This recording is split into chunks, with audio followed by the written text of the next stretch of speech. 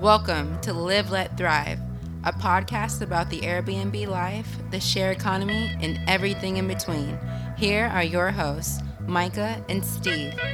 Hello. And welcome back to another exciting episode Of Live, Let Thrive.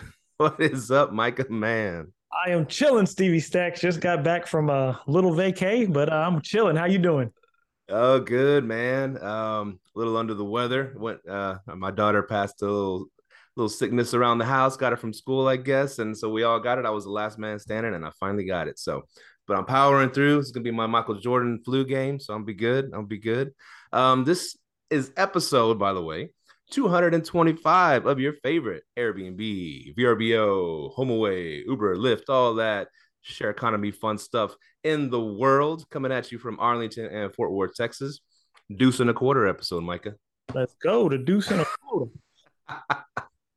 And we have a special guest. Ooh, a special guest. Who we got today, Stevie Stacks? Who do we got? You know, we asked him for a bio, and he said, "You guys know me." That's how you know he's a big time, when he says, "You know me." I ain't got to put no bio. Anyways, I'll make a bio for you. He is the host of Airbnb Automated, a YouTube channel all about the STR, short-term rental industry, specifically the arbitrage model, with over 222,000 subscribers. He runs the Facebook page, the host of Airbnb Automated, with over 46,000 subscribers. He's a guru, he's a leader, he's a teacher, a business, a motivational speaker, a wealth of information in the STR world. He gives away tons of information for freaking free, and he's fucking ripped and never misses leg day. He's the GOAT. He's motherfucking Sean Rakidzich. Welcome.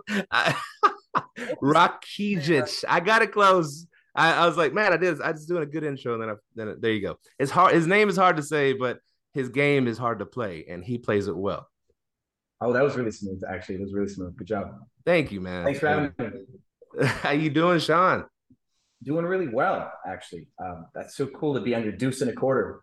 Deuce and a quarter. Inaugural Deuce and a Quarter podcast. Looks like you're in outer space. There's like a champagne supernova behind you. Oh, I painted that. It was like it. Yeah. Cool. And he's an artist too, guys. Yeah. So if you haven't heard of Sean, you've been living in a cave. He's the GOAT. He's the short-term rental GOAT, the arbitrage guy. And we're so happy to have you on the show to drop some knowledge. Yes. Yeah. Totally. Thanks for having me, guys. Yeah. I guess real quick, just a brief synopsis of how you started in this world. I mean, we all kind of know it, but yeah, for the people that And I said you guys know me because you're my friends. I didn't mean to be all try to I know. We're just messing with you. like you guys. When I started my Airbnb business, it was my third significant business. At the time, I was running a newspaper media consultancy. Basically, newspapers are dying. They have been for a while. And I was working with the Houston Chronicle, helping them reach millennials. And so I was hiring sales guys and relocating them to Houston. And I had a bunch of apartments in a high rise. And then they moved out, relocated to other markets as we expanded. And then all of a sudden, I had 3 empty apartments that I was paying rent on. So I was like, I'm going to put these on Airbnb. And that's going to be the way I'm going to cover my rent. That was 2014. And that's how I got started. It's very fast. Nice. I've seen some of your videos on how you got your start, and what was pretty cool about, like you said, you're bringing in people to Houston, to work for you and putting them in year-long leases. And even though you were only signing them for a few months, you were just hoping that they would stay. So it was like a happy accident, whatever they say, a happy mistake, because you were stuck with these empty units you were paying for. And then, so what got you to decide to say, hey, I want to try this Airbnb thing? So the Airbnb thing was just because it's the nearest reach. I tried to put an executive in one of my apartments for a month-to-month corporate housing, and I just failed at it. So Airbnb at the time was really the lowest barrier to entry to get that thing full without knowing what you're doing, because knowing how to do corporate housing still requires a little skill. So it was really just low-hanging fruit, and then that was it. I didn't take it seriously, though, for a couple of years. I had my 3 apartments with people doing Airbnb. I was making money, but I was still thinking that my other business was going to be my big thing. And then the year that Houston hosted the Super Bowl, where the Falcons were up 21-0 in the first quarter, remember that? That was the year that I knew I was going to do Airbnb because there's going to be so much money in the game. So I picked up like 6 more apartments. I had 10 by that February and made like 15 grand in a weekend net profit. And I'm like, all right, this is it. Oh yeah. Yeah. So you were doing it. Were you under the radar at the time? You weren't telling the complex you were doing it? Well, here's the thing. At the time, 2014, there was no lease languages that you could not list on lodging websites, nothing like that, right? And since my leases were under my LLC, there was actually a very fine loophole at the time where the only thing that prevented the business maybe was a no subletting clause. But since my LLC did not have a declared occupant on my LLCs, anybody who's staying in the occupant, it wasn't a sublease because the LLC is almost like a shell occupant and the human inside was the true occupant. So it wasn't technically subletting by many interpretations of contract law. So for 2 or 3 years, like I just told people I'm a company, I'm going to sign some lease, I'm going to put some people in here. And I didn't have to say Airbnb or not. And every time a leasing agent called me and said, you can't do this, I'm like, well, actually, let me educate you on the leases. And then like end of 2017, we started to see like anti-Airbnb language. 2018, we started to see anti-Airbnb languages in the Texas TAA lease. Okay. Now, are you still picking up arbitrage units? And then not only are you picking them up, like with rents going up, how are you combating that to make yourself still viable in the Airbnb space? Rents aren't going up. Rents are coming back down again, actually. Finally. But over the last 4 months, everything went up. Everything was nuts. Yeah. So we just picked up 55 doors in Houston over the last couple of months. We're picking up 20 in Austin. Right now, we're picking up 20 in Waco. We're working on a deal here in Dallas for something in the teens. I can't say exactly how many. And we got a deal in Philadelphia we're working on too.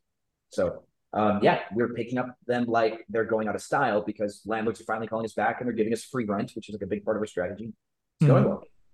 Now, I see you're picking them up in Houston, and Houston has been like, if you ever go into like a Houston group, everyone's like throwing furniture out the window. Let's get the hell out of here. So what are you doing to make sure you're still viable in that market? We're actually picking up stuff in the suburbs. We're not doing inner loop properties yet.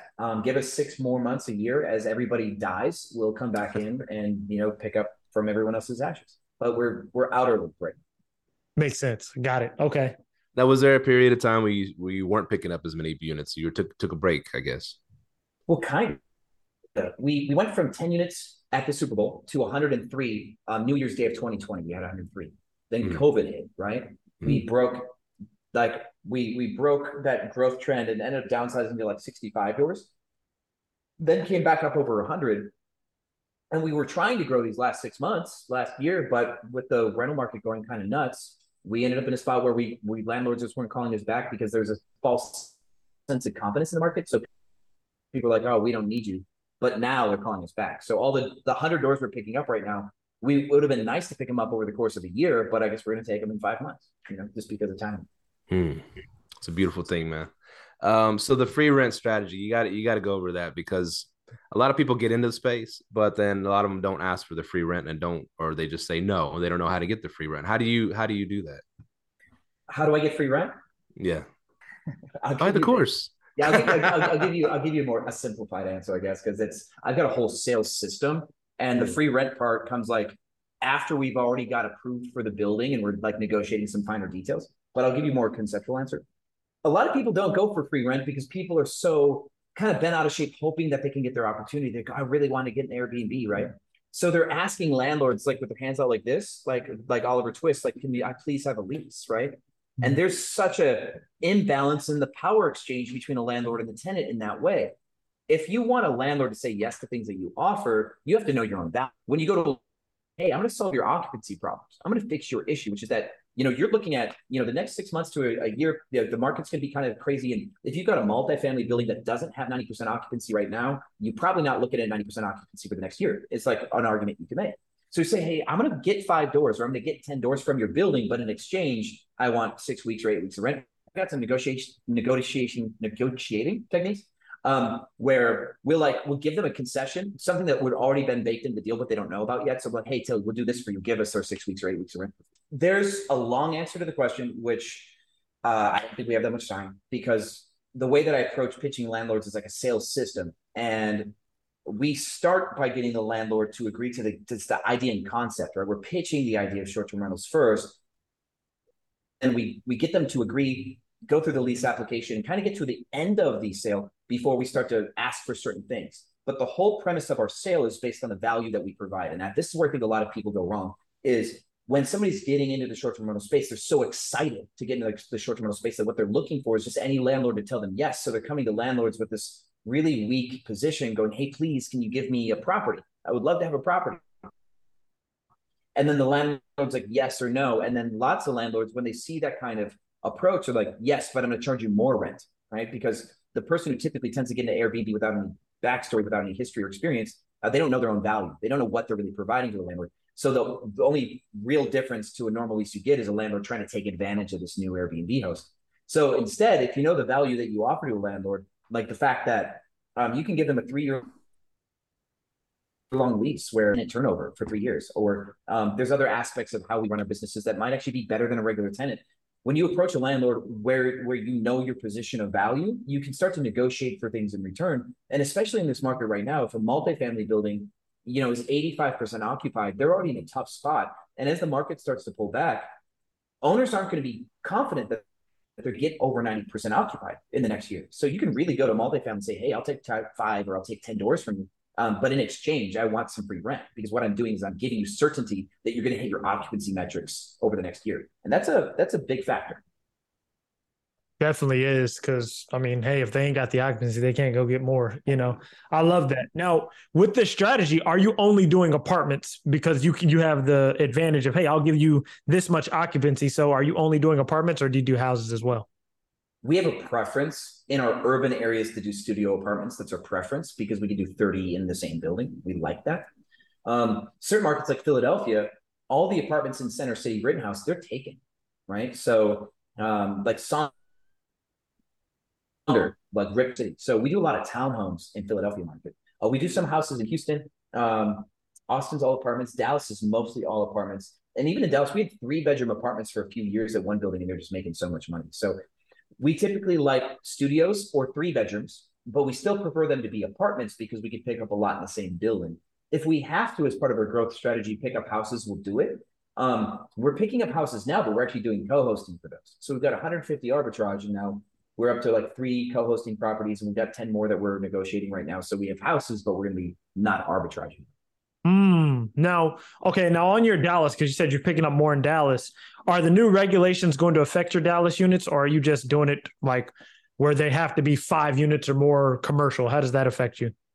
So it looks like most of our properties are going to be fine. Yeah.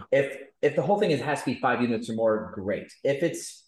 Even if multifamily in residential neighborhoods still can't be done, then it will affect one of our buildings for sure. But all of our buildings are big, big buildings. None of our properties are 4 unit or less. So we should be free and clear on that. Gotcha. Now, go back to one thing you said. You said it's either studio to you guys, either studios or 3 bedrooms. You didn't say, or you said 1 bedrooms, or you jumped to 3. You didn't say 2 bedrooms. Why not 2 bedrooms? Well, we actually jumped 1 bedrooms too, if we can avoid them. Oh, wow. Well, the reason why, so 1 bedrooms effectively is a studio, but it costs about $1,000 more to furnish. And the photos don't come out as cool a lot of times, because studios have this more open floor plan, which gives you more room to do cool stuff, right? So studios can look cooler for cheaper and give you the same occupancy, which means they're going to be more profitable. 2 bedrooms are kind of stuck in the middle, right? They can sleep 7 or 8 people at best. And you're not getting into the group sizes enough that allow you to get that upsized revenue. That makes sense. But for the increase of rent between a 2-bedroom and a 3-bedroom, you'll make a lot more money. Or a 4-bedroom, you make a lot more money. But the increase in rent between a 1-bedroom and a 2 doesn't give you like an upsized revenue return. So you can either go groups as a strategy, or you can compete on price as a strategy. So studios we do to compete on price, and 3 bedrooms or larger we do to start to access the group like high margin properties. I love that, man. That's cool. No, I noticed another thing. I noticed you said with the 2 bedrooms, they're in the middle. Have you avoided those because you've seen they're kind of in competition with like the 3-bedroom houses? Have you seen anything like that? When we get offered 2 bedrooms, we try to negotiate their prices down to materially the same as 1-bedroom properties. And if we can get the rent down in our negotiation, kind of like how we try to negotiate for free rent, we'll tell them, hey, 2 bedrooms are cool, but not at that price point. We'll take them at this price. If we can get the rent down, we'll take them, but we won't take them at face value nearly ever. Wow. Now that's next level. I hope y'all took notes on that because that's one hell of a gym. Okay, how was being homeless? How did that help your business? I was actually just talking to somebody about this today. I tried to share a truism earlier, which is, when right, they're afraid that maybe they won't succeed, and if they run into an obstacle big enough, they might just give up. Like Airbnb regulations, like in Dallas, if there's regulations where you have to get a permit or something like that, some people might just give up trying, right? But I had to correct my own truism because I'm like, well, that actually didn't apply to me because I was homeless when I started my first. Nothing was going to stop me. So if I wasn't homeless, I probably wouldn't have started my first successful business. Nice. So being homeless, you started from the bottom. You started from the bottom. Now you're here, and we're here, and you made it. Moved on up. You're up at the top. So I know you're not one of those flashy gurus with the Mercedes. I mean Mercedes with the high-end cars. What's it called? The bikini models all over you, stuff like that. But you do have a pretty cool pad, man. We got to hang out at your pad. Julie George and the gang showed up and came to town, and we had a good time, man. So why was it important for you to get like a pimped out penthouse in downtown Dallas with $1 million view? Well, I actually decided that I needed to show some form of journey with my right because people are watching, and there's a lot of naysayers, and there's a lot of people who really want to show that it's valid, and there's an element of showing that you're successful that allows to help people understand that it actually will work, right? Mm-hmm. But I didn't want to do it in a cliche way, so I'm like, I'm going to move into a place that I like. I can shoot YouTube videos, a place that says that the background says, yeah, he's doing good, right? So that's why I got the place. And then after I moved in, I'm like, oh, I could peer space this too. This would be sick. So that was like an off topic thing. But yeah, I did it because I figured it'd be a place that I can be a creator, do my thing, work from home, passively show that I'm moving up in the world without having to stand in front of a car, So I figured it'd be the least cliche, least pushy way to say, hey, this now works. You did mention peer space. So you are allowed to peer space your place. Actually, no, I just got 2 lease violations back to back. A year and a half later, I've been here for a year and a half, and now they just gave me 2 lease violations because somebody threw a crazy party. And it was actually my assistant's. This is what happens when you do business with friends, probably. My assistant's fraternity brother connection threw a party here, and it just went nuts, I guess. So. Oh no! Yeah, now we're reworking this, right? I don't think they wanted to give me any trouble because I'm the most expensive unit in the building. They don't want to drop me for that. Peer space, I'd have people here 3 or 4 days a month for 2 hours at a time, so it's almost like very little load. So I did the ask for forgiveness, not permission thing, but now I think it's starting to become a point of contention. So we'll see. Yeah, I could imagine. See, I didn't even think partiers would go to peer space, but I mean, it's someone it's a friend, so I understand it. Okay. Oh no, like my best paying peer space was a kid's graduation party. He graduated with a master's in some form of science and engineering something out of SMU, and they paid $4,000 for the evening to rent my place. You can't beat that. And they were out before midnight, bro. And you can't beat that. So yeah, so people do use peer space for gatherings. I've had a lot of wedding proposals. I've had a lot of music videos. I had a mariachi band last week come in. That was cool. Guy that used to perform with Prince just shot here one day. Like really cool stuff. Meeting some really cool people. That is dope. Yeah. Those are connections that are valuable connections right there. Oh, I got that guy's phone number for sure. I made that connection. So wasn't gonna miss it. Now, so it's become a networking tool for you. Mm-hmm. For sure. So it sounds like you've expanded outside of Airbnb, gone into peer space. Now, for your short-term rental side, have you guys also gone off Airbnb, such as like Vrbo, Booking.com? Or are you just only on Airbnb right now? Oh, we're absolutely on Vrbo. And the next move, of course, is direct bookings, Expedia, stuff like that. For sure. Okay. Absolutely. Okay, and what made you expand? Well, we should have done it 4 years ago, right? Airbnb kind of pushing hosts around is probably why. We were super naive. until we got to 100 properties. And yeah, so my YouTube channel was called Airbnb Automated. So I also just stuck to Airbnb as part of my brand, like you can grow an Airbnb. That's part of my problem. But when Airbnb did the whole COVID thing and canceled everybody's stuff, we kind of woke up. That was the thing. And so that's when we started pushing into VRBO or Verbo now. But direct bookings is the next arc. Everybody should be doing direct bookings. So no, real quick, before we get into direct bookings, I know that's a hot topic right there. You did go pretty scorched earth on Airbnb whenever they did that COVID thing and they canceled everybody's bookings, right? So what came out of that? Because I thought Airbnb started sending you some legal stuff for talking so much shit. Well, they actually just asked me to take the video down, but since the video was founded on actual data, they couldn't force it down because it wouldn't, like, there's no libel there. They just asked me politely to take it down. I'm like, no, you got to stay accountable. The brand protection team asked me to not use the word Airbnb in my YouTube name. So now it's Sean Rakidzich. It's not Airbnb Automated anymore, but I still show up in the Airbnb Automated search tag. That's like still my biggest search tag on YouTube. That's the only thing that's the only thing that they've done since going public that, has been an issue. So they made you, wow. So they sent the legal team to make you take that down. Brand protection team. And they're sending notices to people who have B&B or Airbnb in their names for their hospitality businesses, not just me.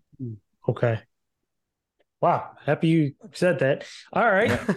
Watch out. I know. Geez. No, okay. Now, for someone who's looking to get into arbitraging, because, things are going crazy, prices of rents are coming back down.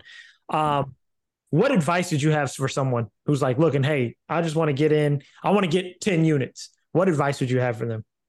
A lot of people deliberate. So the first thing you can do that doesn't require any skill is start an LLC. The older your LLC, the better. Next is sales training, product knowledge. Understand how this industry works and how a landlord might actually need your help. Practice sales, and then do your market research while you're practicing sales and your LLC is getting older. There's a lot of preparation, right? Good preparation will lead to getting 10 doors. That's probably my main advice. I got YouTube videos and sales techniques. I'll probably just direct them to those as well, on sales techniques for our specific industry. But I think what a lot of people do is they try to do research and try to decide if they're going to get in the industry, and then they start an LLC 2 or 3 months later.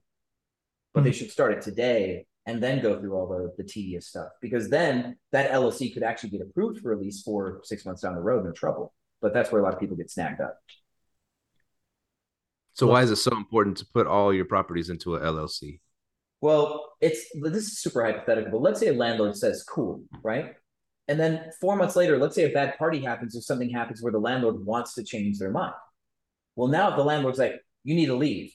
And then you're like, well, no, we got a lease. I'll evict you, and it's going to go on your personal eviction record if I evict you. That's a really high risk situation, right? You don't have an eviction on your record. So forming through an LLC gives you protection, where 2 businesses are now, pushing back at each other, and you don't have to worry about it tagging you in eviction court if something ever did go wrong. And there's another thing that we could talk for a long time on, but I learned from my attorneys in Philadelphia. There's something called course of dealing in the Uniform Commercial Code. It's a business legal term. And even if you don't have a contract with another company and you start doing business with another company and you guys are doing things if you're doing things one way and you start to get into a rhythm with the company, and then they try to change that on you and get aggressive, you can defend yourself in accordance to course of dealing. If you can prove course of dealing, you don't even need to have a contract. Arguably, it's not an easy defense, but an attorney could take it. Have you had to use attorneys? Have you ever been kicked out of places and had to use attorneys? I've had a lot of weird legal stuff in Philadelphia because people are kind of shady.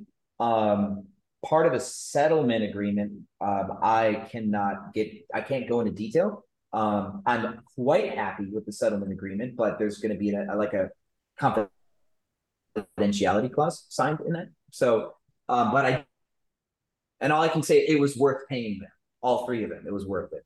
So, I don't know how much more I could say without them coming out. So that's another thing. The Phillies are trying hard to ban short-term rentals. How's that fight going right now? They keep kicking the date down the road. They kicked it to January 3rd. So now January 3rd, you have to be registered. But with the way that they're doing it, it's likely that they're going to kick it back again. And the moment that they kick it back again would be the moment I tell everybody, sure, jump into Philadelphia. They can't get their stuff together. So now you have a big presence in the space. You know, you're what'd you say? You're niche famous. That's what you said on one of your videos. That's pretty cool. So how are you using that notoriety, I guess, to help in the fight against major cities getting banned? I'm not the person for it. I can spread awareness, but I can't show up at a meeting and go, hey guys, fight for the little guy, because I'm not the little guy, right? My presence at a town hall probably going to be, but I can do PSAs. We did a video where my friend Sean Ray, the real estate agent here, he's like, Sean, can you meet with this person from city council? Can we do a blip on your YouTube? And I did that. I'm going to work with Theron from Theron Lewis. He does nonprofit Sharing Dallas. Yeah, no, he's from Detroit. Mm-hmm. Yeah. So I'm going to work with him. We're probably going to do a state of the market on some cities that are trying to ban and give everybody kind of like some resources on the YouTube channel. But that's about as much as I can do. I can't act like I speak for the people anymore because I'm just too big. Yeah. He's good buddies of ours. He's right now he's doing the sharingdallas.org, which people can donate to, and they're doing the fight to keep it from getting banned in Dallas. So he helps a lot of. We've got a meeting lined up, so I've yet to get debriefed on all the stuff. So. Yeah, he's the man. Cool. The superhero. Yeah, he's super cool. He's super cool. Oh yeah, and I'm happy he's working with Dallas to get everything straightened out too, and I'm happy he's doing it in Philly as well. Yeah. So you had a rough upbringing, right? So I don't want to go into it, but are there any good habits that came out of having a rough upbringing that kind of helped you turn this into the massive business that it is? And are there any lingering bad habits that you got to be aware of? Oh, dude. I used to say that everything just rolled off my back like Teflon. I think my childhood made me indestructible in a lot of ways. But I was also deeply validation seeking, right? So I would work really hard for people just to get a pat on the back. And I think that taught me work ethic because I needed to experience work ethic for that to happen. So that came through with that. So my validation seeking behavior made me extremely resourceful. But now I think there are going to be aspects of how I lead people that need to change, because how I got here and why I got here was for probably the wrong reasons. And so now I've got to go through a little bit of an existential tunnel, probably to hit my next phase of growth and leadership. Love that. Yeah. And how has Burning Man helped all that? Well, Burning Man wasn't the only thing, but I started traveling about a year ago and taking a lot of time off. When I first retired-ish, I did my retirement thing a year ago. I had this crisis of purpose because no one needed me, and that was really weird, right? To have no one need you. Then I got used to that, started to feel really free in my travels, started to really loosen up, chill out. I backed off the companies completely, and I wasn't worried about it anymore. Burning Man was the point where I showed up somewhere that money didn't matter. That was cool. One of the very first situations I've been in where money just didn't matter because you couldn't spend any.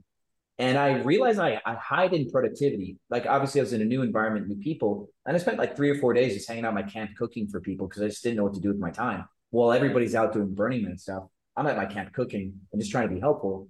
And I realized I sink into this behavior of trying to see. That's why I probably am so active on YouTube.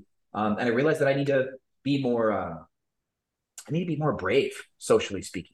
I'm kind of an introvert. So that's something I learned at Burning Man. I don't think it applies to my business, but it's been helpful for me. Dude, I'm a major introvert, right? And that is one thing that I went to a conference this weekend, and that's one thing I'm really learning to break out of is my introvertedness. Because I went to a conference this week. Say that again. You went this week? Did you go to Joe Dispenza? No. I went to Thatch Wynn. He's one of my mentors. Okay. I went to his conference, and he really, it was really about breaking through. What's holding you back, and that was one thing that really I struggle with. On my goals behind me, I have be a better communicator because it affects my communication skills. So I know how it is being an introvert, man. Feel that. What was that? I said I feel that. Oh yeah, for sure. So, my next question for you is: this is the ultimate question because I know you're 100% big on arbitrage. And do you ever plan on buying? And if so, when? Um, I will buy a fat multifamily building when I can pry it out of the weeping hands of an investor who made a big mistake. Ooh, I like that. Man, so you want to go straight into multifamily. What size? You don't care, just multifamily? 100 unit plus, probably. Yeah. Wow. And you don't want to do it with any syndicators, just 100% Mm. arbitrage cash. I might play with some syndications, but I'm not going to call that buying. And my reason for syndicating would be more of a networking move than an investment. Ooh. Man, this guy's tough. I like that. That's a good way to think about it. Yeah. One hot topic also in the industry is short-term rental insurance. Do you use short-term rental insurance? If so, which ones do you use? What's really funny is I'll recommend to people to use either Proper or what's that other one? Super Hog. Super Hog is good. Yeah. So I'll recommend,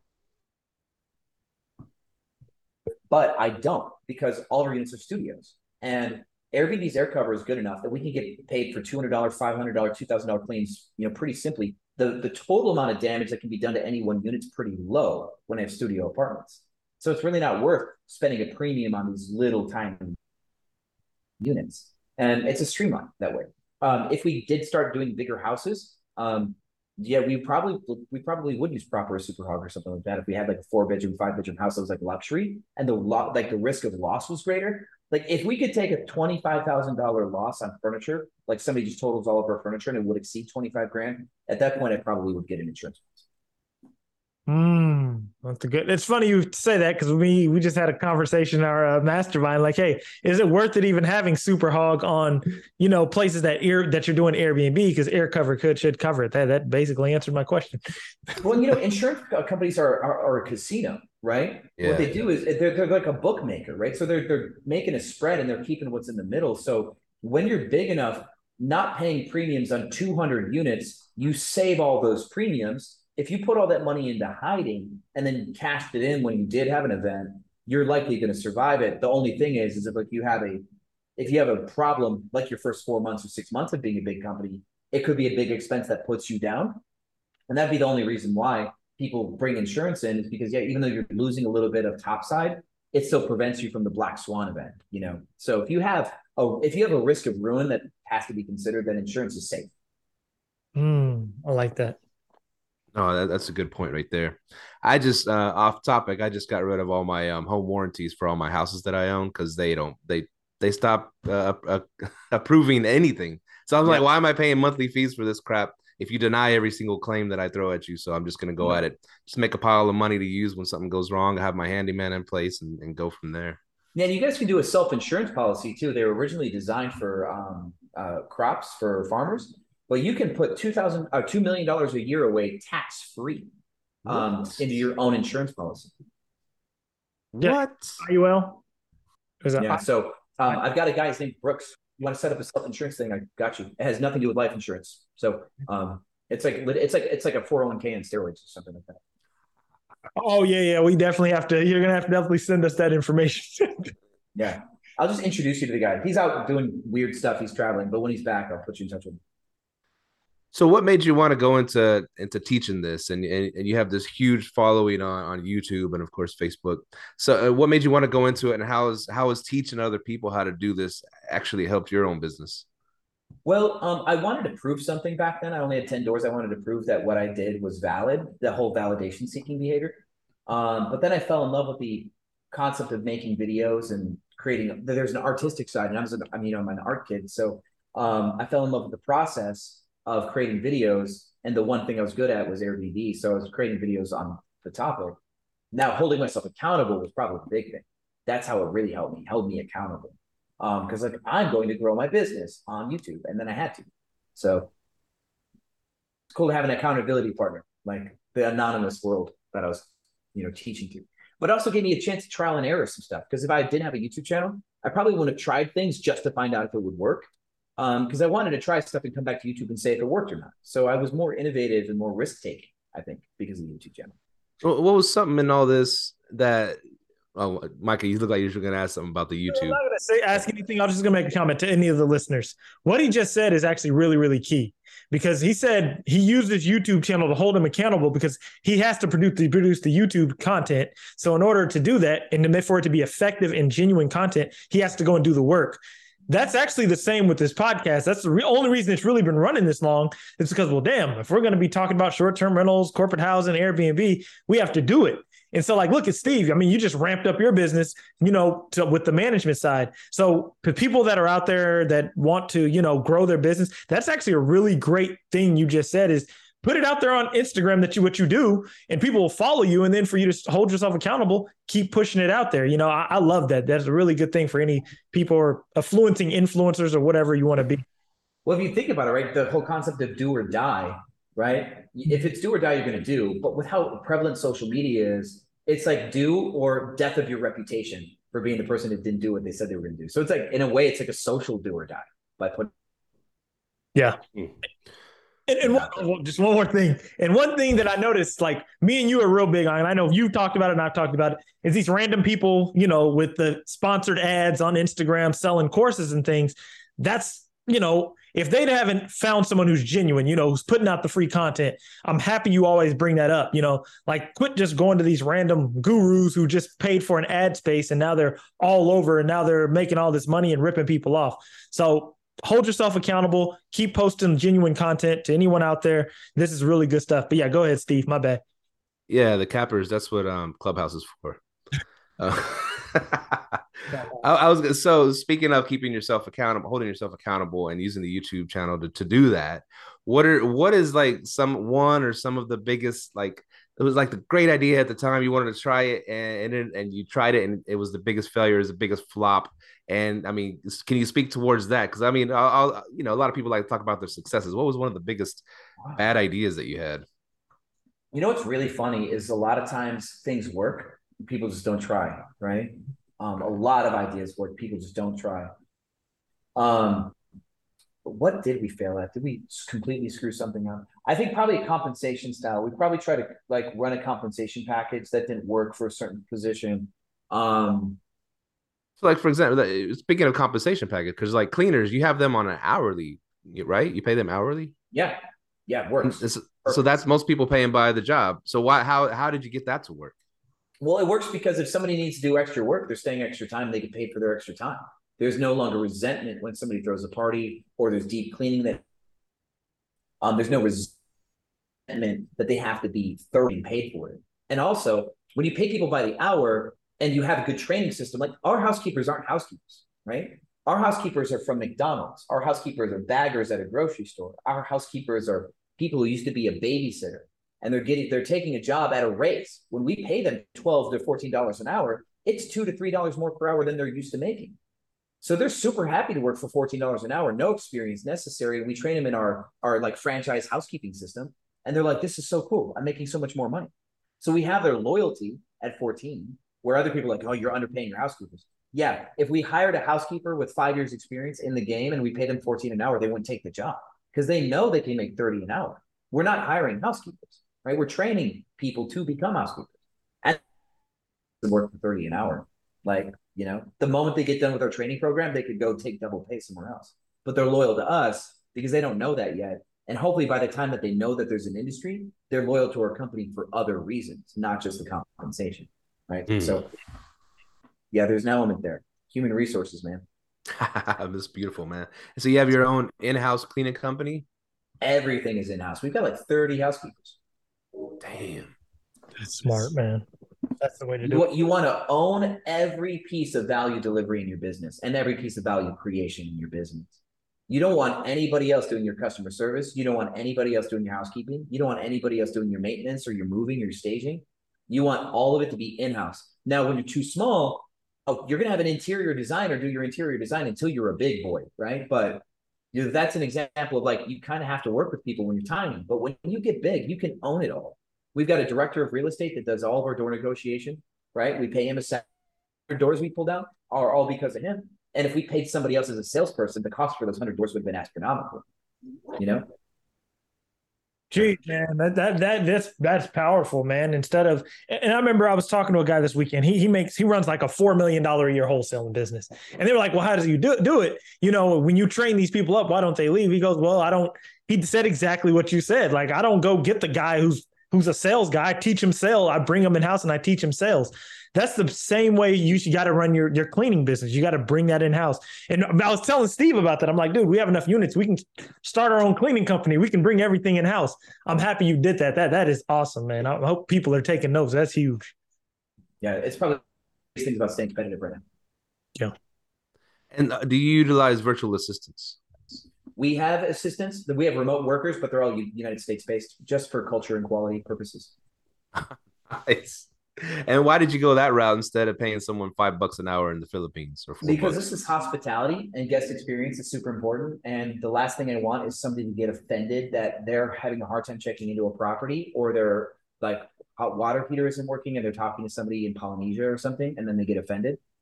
We want somebody who's nearby, you know, just for those high risk situations. Interesting. And how do you find good? I guess there's still virtual, remote workers. How do you find good employees to do that job? So for all positions, no matter what you hire for, the most expensive positions you hire are going to be when you run a job ad, cold ad, looking for people you don't know. Most of our remote workers come from referrals. We'll have housekeepers that are good, a manager that we hired that's good. And when you have good workers, you incentivize them to refer people into your company, and those will be your best and cheapest hires. So all of our remote workers are internal referrals. Nice. And what about maintenance people? Depending on the area, like Austin, we still only have 11 properties. The Fort Worth, we have like maybe 15. And apartment complexes do so much maintenance that we don't really need maintenance work.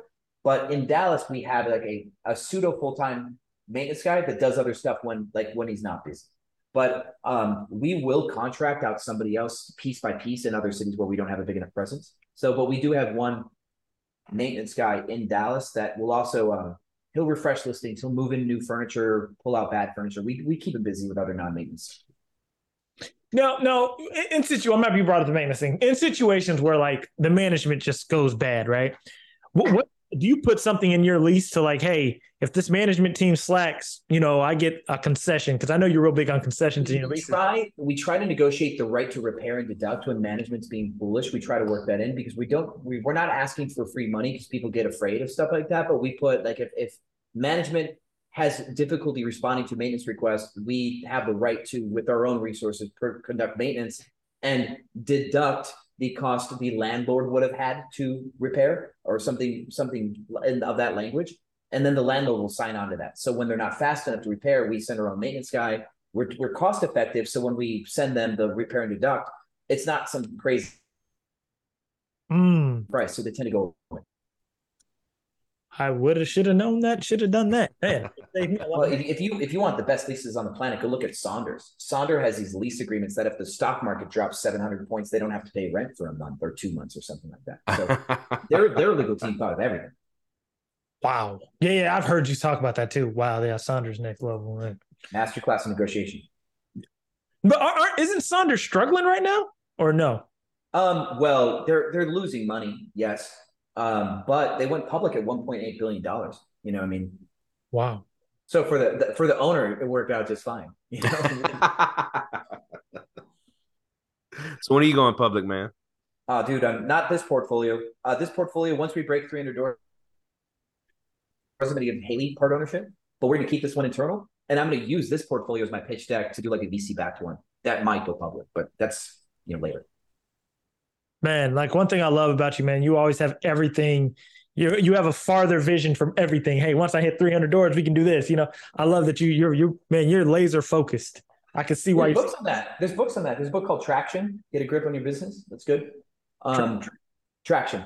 Now, your visions always have to be flexible, right? You need it's like following the North Star, right? You got to have your North Star concepts, like things that you're really working towards. But where you are compared to that vision will always change based on the wind and the weather and stuff. And you just have to stay flexible. There's stuff that you're reaching for right now within arm's length. You should have a rigid plan to get to the next step, but you need to have a loose plan to get to the next town. that kind of thing. So like to run this operation, even though you're saying, okay, we're not to 300 units yet, it's still pretty massive and you got employees. What kind of system do you use to run all this? I mean, like a operating system, like EOS or something like that. Well, we've got a lot of best practices and standard operating procedures within the company. Everything is human touch. We've got softwares that will help people do more stuff. We've got one software that's pretty central. It's basically mixing like a time clock system and a group text message system, and our housekeepers work through this thing called Connect Team. And we use Google Business, and those are like the really only main business like softwares that we need. We don't like using PMSs, so we use HostUp just to connect our calendars. We use Wheelhouse for pricing management, but everything is still highly human touch. We try to keep things as people driven as possible. No PMSs. No PMS. What the hell? Do you plan on using? Go ahead. I mean, I don't really want to. I really don't want to. If we might use, we might use Hostfully at one point. I like their front end. It's really sales driven. And if we use a software, we need to know that the software is going to create incremental growth. So okay, that'd be okay. You did say you're going to use Hostfully. If it so, like when you plan on going to your direct bookings, you still won't use a PMS. And how would you plan on going about that? Well, as long as we can connect the calendars, that's really all that we need. A lot of people automate themselves into a rigid position of failure where if something breaks, they don't know how to fix it. Right. Yeah. And even a airplane, these jet planes can land and like take off on their own, but they still have a pilot, right? A pilot still makes a lot of money to sit in that chair. So no matter how elegant your software, no matter how elegant your systems, you always need a human that knows everything to be watching the system. So that's why we grow the way that we grow. Because we ever dock in a software, the person who docks in the software knows more about the software than probably the person selling us the software. And that's where you want to be before you start onboarding stuff. So is that where you learn like to actually build a real business from that books like Traction or something like that to make like a CEO, managers, supervisors? I mean, how did you formulate all that?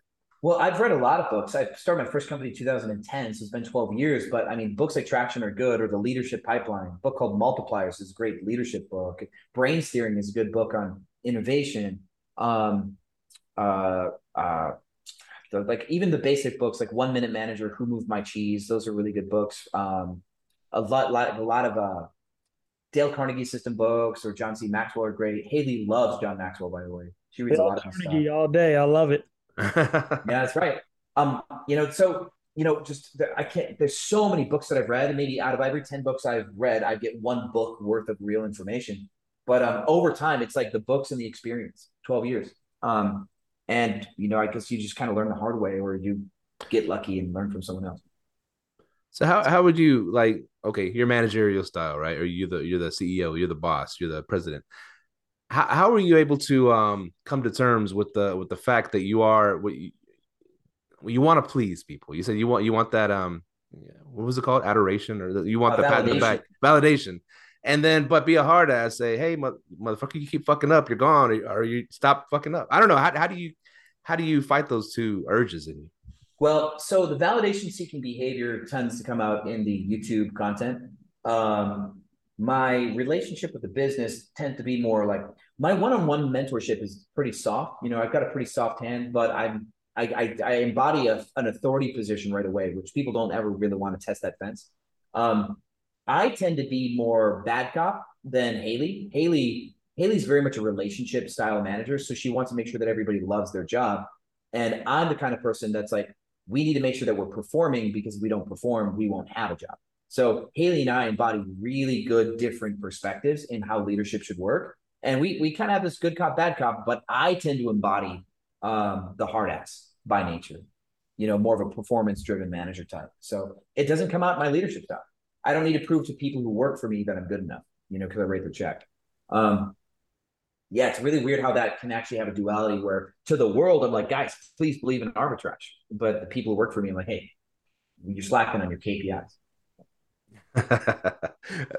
Speaking of Haley, one cool thing that you said in the video was Haley versus the VA when it comes to like giving a guest a refund for something, right? You said something like, if it, Haley got so good at not winning every single refund case through Airbnb or through whatever, that you had to make a position where there's a VA that actually goes against her to say, hey, maybe they do deserve kind of a refund. Go ahead, tell us about that. That's hilarious. Yeah, so that position is actually called a guest experience manager. It's very much like a product manager position in tech company where company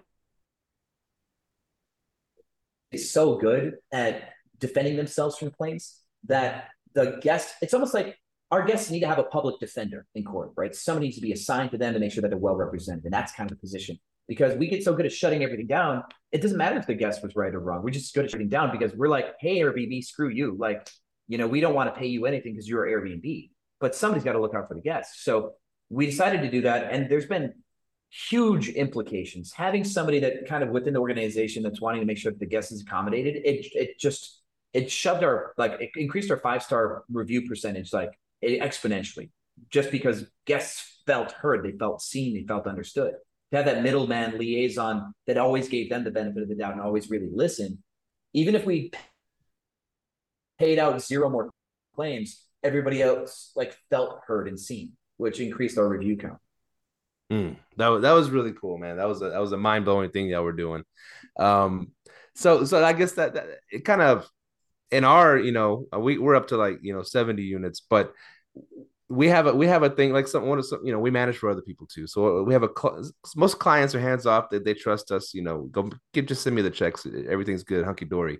But then every now and then we have a client that's like, hey, they left a stain on this table, that they charge them $1,000. They left people like that. I'm like, so we're kind of have that set up in our own thing where we're fighting for the clients. We're like, listen, you can't go after these. These are the guests. These are the people that pay the bills. You can't go after them for every little thing. It's bad for business. Yeah, it is. Yeah, well, it is, but it's bad for business when it comes to relationships, long game. If you want people, we go after guests for every little thing through Airbnb because they're not loyal to Airbnb. They're not loyal to Airbnb, let alone us. Right? So if a guest does cause damage, I'm about to release a video on this on YouTube, by the way, how to actually pull this off. We can get paid on absolutely every little thing, and there's no way that they can come back against us on our review. Our process for this is really, really good. And a guest that's going to break something and then be a dick about it, do you want that guest back in you? Right?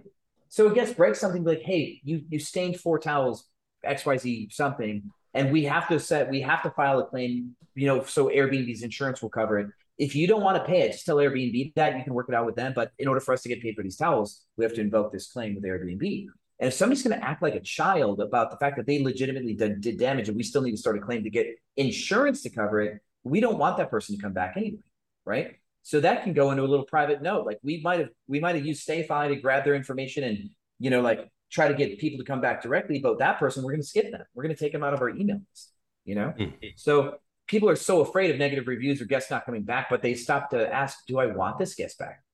There you go. And speaking of negative reviews, how important is it for you to be a super host? Not at all. Not at this scale. It's cool to have. Sure. You should always try to have it because it still is an advantage, but the amount of things that you may have to do with 150 properties, the amount of sacrifices you have to make at 150 properties to keep Airbnb happy can cost way more money, big picture, than Superhost is worth.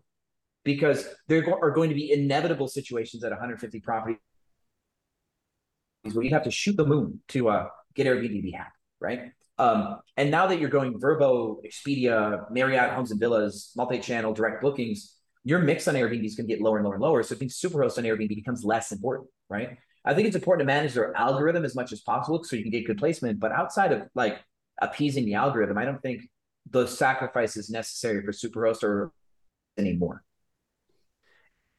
Speaking of the algorithm, how many you got any hot tips on how to tickle the algorithm a little?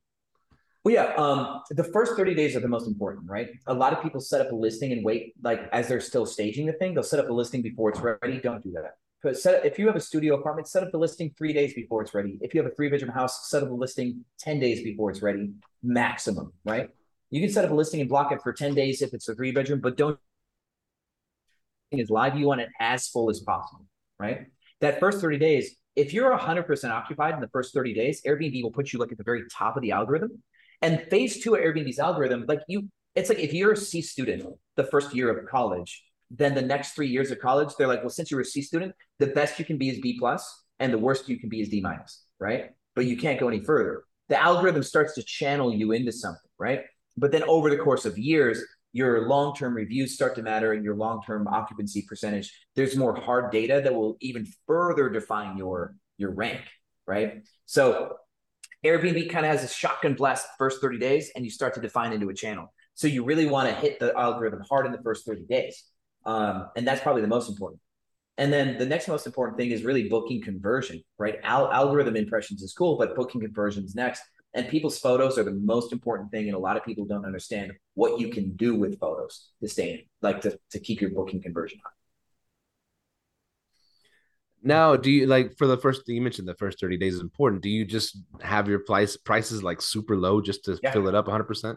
Yeah, so I'll make a listing today for a place that's available tomorrow, and I'll drop tomorrow's rate for a studio apartment to 35.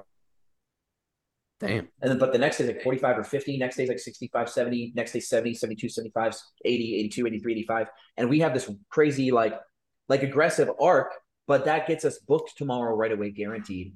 And we're doing it so that way for the next 2 years of this listing's life, we make an extra $150, $250 a month for the rest of the life of the property because our ranking's better, you know? So we're doing what we have to do for the first 2 weeks, but it has implications. How do you keep a riffraff out for, cheap renting something for $35 a night? Well, so your risk is that you have one new listing and you make a listing that's available tomorrow for $35, and your one risk is that possibly your first guest is riffraff. Right? Okay. Yeah. You're not doing 35 a night for the life of the property, right? You don't have your exposure to riffraff in a way is like 5 days long, right? Mm-hmm. And you have the ability to screen where they can only have positive reviews, only have a government ID, another blank, so you can actually be more stiff on your screening for the first couple of weeks, because some good person's out there ready to book for 35 for the first night, maybe book a 5-night stay. A lot of times we'll get like a 5 or 10 day stay for our first booking because the prices were so sweet. Then because we've got lead time, now that 10-day booking affords us lead time for the days to come. Now we can be a little bit more loose on our requirements because we got the lead time. But yeah, it's like your first and second booking might be the only ones really at risk. I love that. You're playing the long-term game. Go ahead. Exactly. Yeah. It's like you need to have a really good first date with Airbnb on every new listing, right? You got to put out, man. Yep. Get them hooked. And so one more thing I wanted to bring up, because that's really cool too. How you talked about a dirty trick that you did to the algorithm. Could you go over that dirty trick, please? Wait, not to the algorithm. You're talking about my nasty trick in Austin. Nasty trick in Austin. Sorry, the nasty. Okay, so what I did, not a dirty trick, a nasty trick. Yeah, so we picked up 11 apartments the rents were about $1,000 a month, and then we rented furniture. We did rent to own. Total staging cost, launch cost, we got into each unit for about $1,200 per unit. So we did rent to own. Normally it costs us like $5,500 per unit to set up, but because we did rent to own furniture, it only cost us $1,200 to activate each door. We got 10 weeks of rent for free on that. So now the return on investment for that property is over 1,000% ROI. Wow. It's our first rent to own furniture deal. Now question. Since you're doing rent to own, since you got 10 weeks free, are you just boom, getting your money and then just paying off the furniture and everything else? No, because the rent to own, what you should do, what we're doing is it adds to our cash basis, right? Mm-hmm. If you do a deal with 10 weeks of rent for free, you're $1,200 out of pocket, then you generate $5,000 or $7,000 before you have to pay your first month of rent. You can actually take $5,000 and start 3 more doors before you pay the first month of rent on the next door, right? You can magically generate cash with rent to own furniture and 10 weeks free. You can just grow like a fucking wildfire. We don't want to get too greedy. That's why we didn't go do it like that. But we're definitely thinking about it. I mean, it's tempting. It's so tempting. Just a leap for. So we want to keep our rent to own mix down just in case something goes wrong because it's highly leveraged. But man, you can make cash appear out of nowhere with rent to own furniture. Dude, I'll tell people, if you're gonna arbitrage, do it the way he's doing it. Hop into his course, because this is the only way I suggest doing it. Because that right there is fucking crazy. Damn. Yeah, that's riding the lightning. I still think that anybody who's new should pay out of pocket for their furniture for the first couple deals. Always focus on free rent.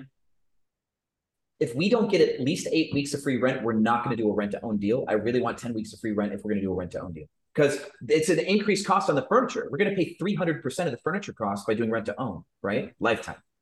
And if we get 10 weeks of rent for free on the front end, we get all this cash, and lifetime value of money, or the time value of money, makes the 10 weeks of rent free right now worth the markup on the furniture on the back end.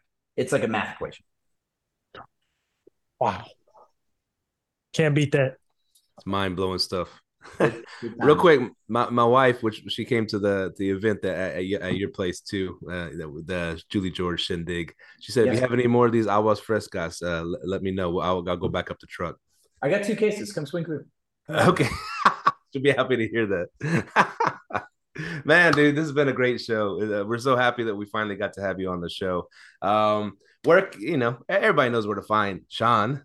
Everybody knows where to find Sean. Just type my name into Google and just ignore all the hate speech about the fact that I'm Serbian or whatever. So. There's hate speech out there. I'm just saying, since I'm Serbian, there's probably people talking trash about Serbs. Oh, I was going to ask one of the questions is because you brought it up on and you did it very gently on one of your IGs about a hater saying, "Oh, look at you rich people out there frolicking in Burning Man and we can't afford to do that." I don't know. It was somebody hating on you for that and then complaining that you got 50 more units. How do you speak to haters? You try to give them some love, and you try to teach them where their perception is wrong. If they're open-minded to hear your perspective, then cool. If they're not open-minded, you walk away. Focus on the people you can help. Don't waste your time talking to the downtrodden. And if they're not ready to grab your hand when you reach your hand out, then I mean you extend your hand once and then you just move on to the next person. So that one conversation might stick in their head for 3 or 4 years, and they'll wake up one day and go, damn, maybe I did do my job. We'll find out. Well, man, thank you so much for hopping on. You got any more questions for our man, Micah? Man, that is it, man. You absolutely killed it. I will say, if anyone is looking to do arbitrage, head over to Airbnb Automated, because this is the only way to do it, because his way of doing it is killing it. And yeah, man, Sean, thanks for coming on. I mean, it's been like 5 years. I think I tried to get you on in year 3, and I think you were just rapidly growing your business at the time. So thanks for hopping on. And I was super nervous about doing podcasts. I didn't want to like wrap up in anybody else's brand at the time, because I was still learning like what the internet was as far as social media goes, as far as influencing goes. So I just kind of kept it close to the chest, but it's good to be here. Definitely. Cool, brother. Wish you more luck in the future, and keep. I mean, he gives up tons of free information, guys. Just go check out his channel. It's all free. It's all fucking free. I'm sure he has courses too, but I mean, you can start your business just by watching his videos. We've used so much of your tricks of the trade in our business. Thank you so much. And we've paid for stuff too. We've paid for some pricing things, and it's really, really helped us fill our calendars, man. So we appreciate all that you're doing for the community. I'm glad you learned from me about how to use rule sets. Super important. Love rule sets. Yeah. But go get that course, the rule set one. He killed it in that. Yeah. And the pricing course. Yes. Well, the pricing one is the rule sets one. That's rule set. Oh, sorry. My bad. Yeah, that's what I meant. Yeah, it was my favorite thing to teach, right? Yeah. But yeah, man, thank you for coming on. And as Sean always says, see you on the other side. Hey, you took him right out of my mouth. Good job. See you, man. Thank you. Later, brother. Yeah. That was the arbitrage GOAT, Sean Rakidzich. Man, Steve, how you feeling after that one? That was cool, man. It was surreal, man.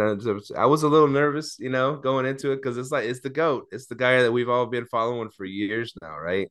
And he has so much knowledge in this industry. You ask him anything, he has something to say about it, right? And he's been making amazing videos for so many years. Like I said, go check out Airbnb Automated. Sean, and his name, it's on the thing. Go find Sean out there, and you'll be able to. Yeah, I'll say it. Rakidzich. There you go. I wrote it how I could spell it. So spell it how I could.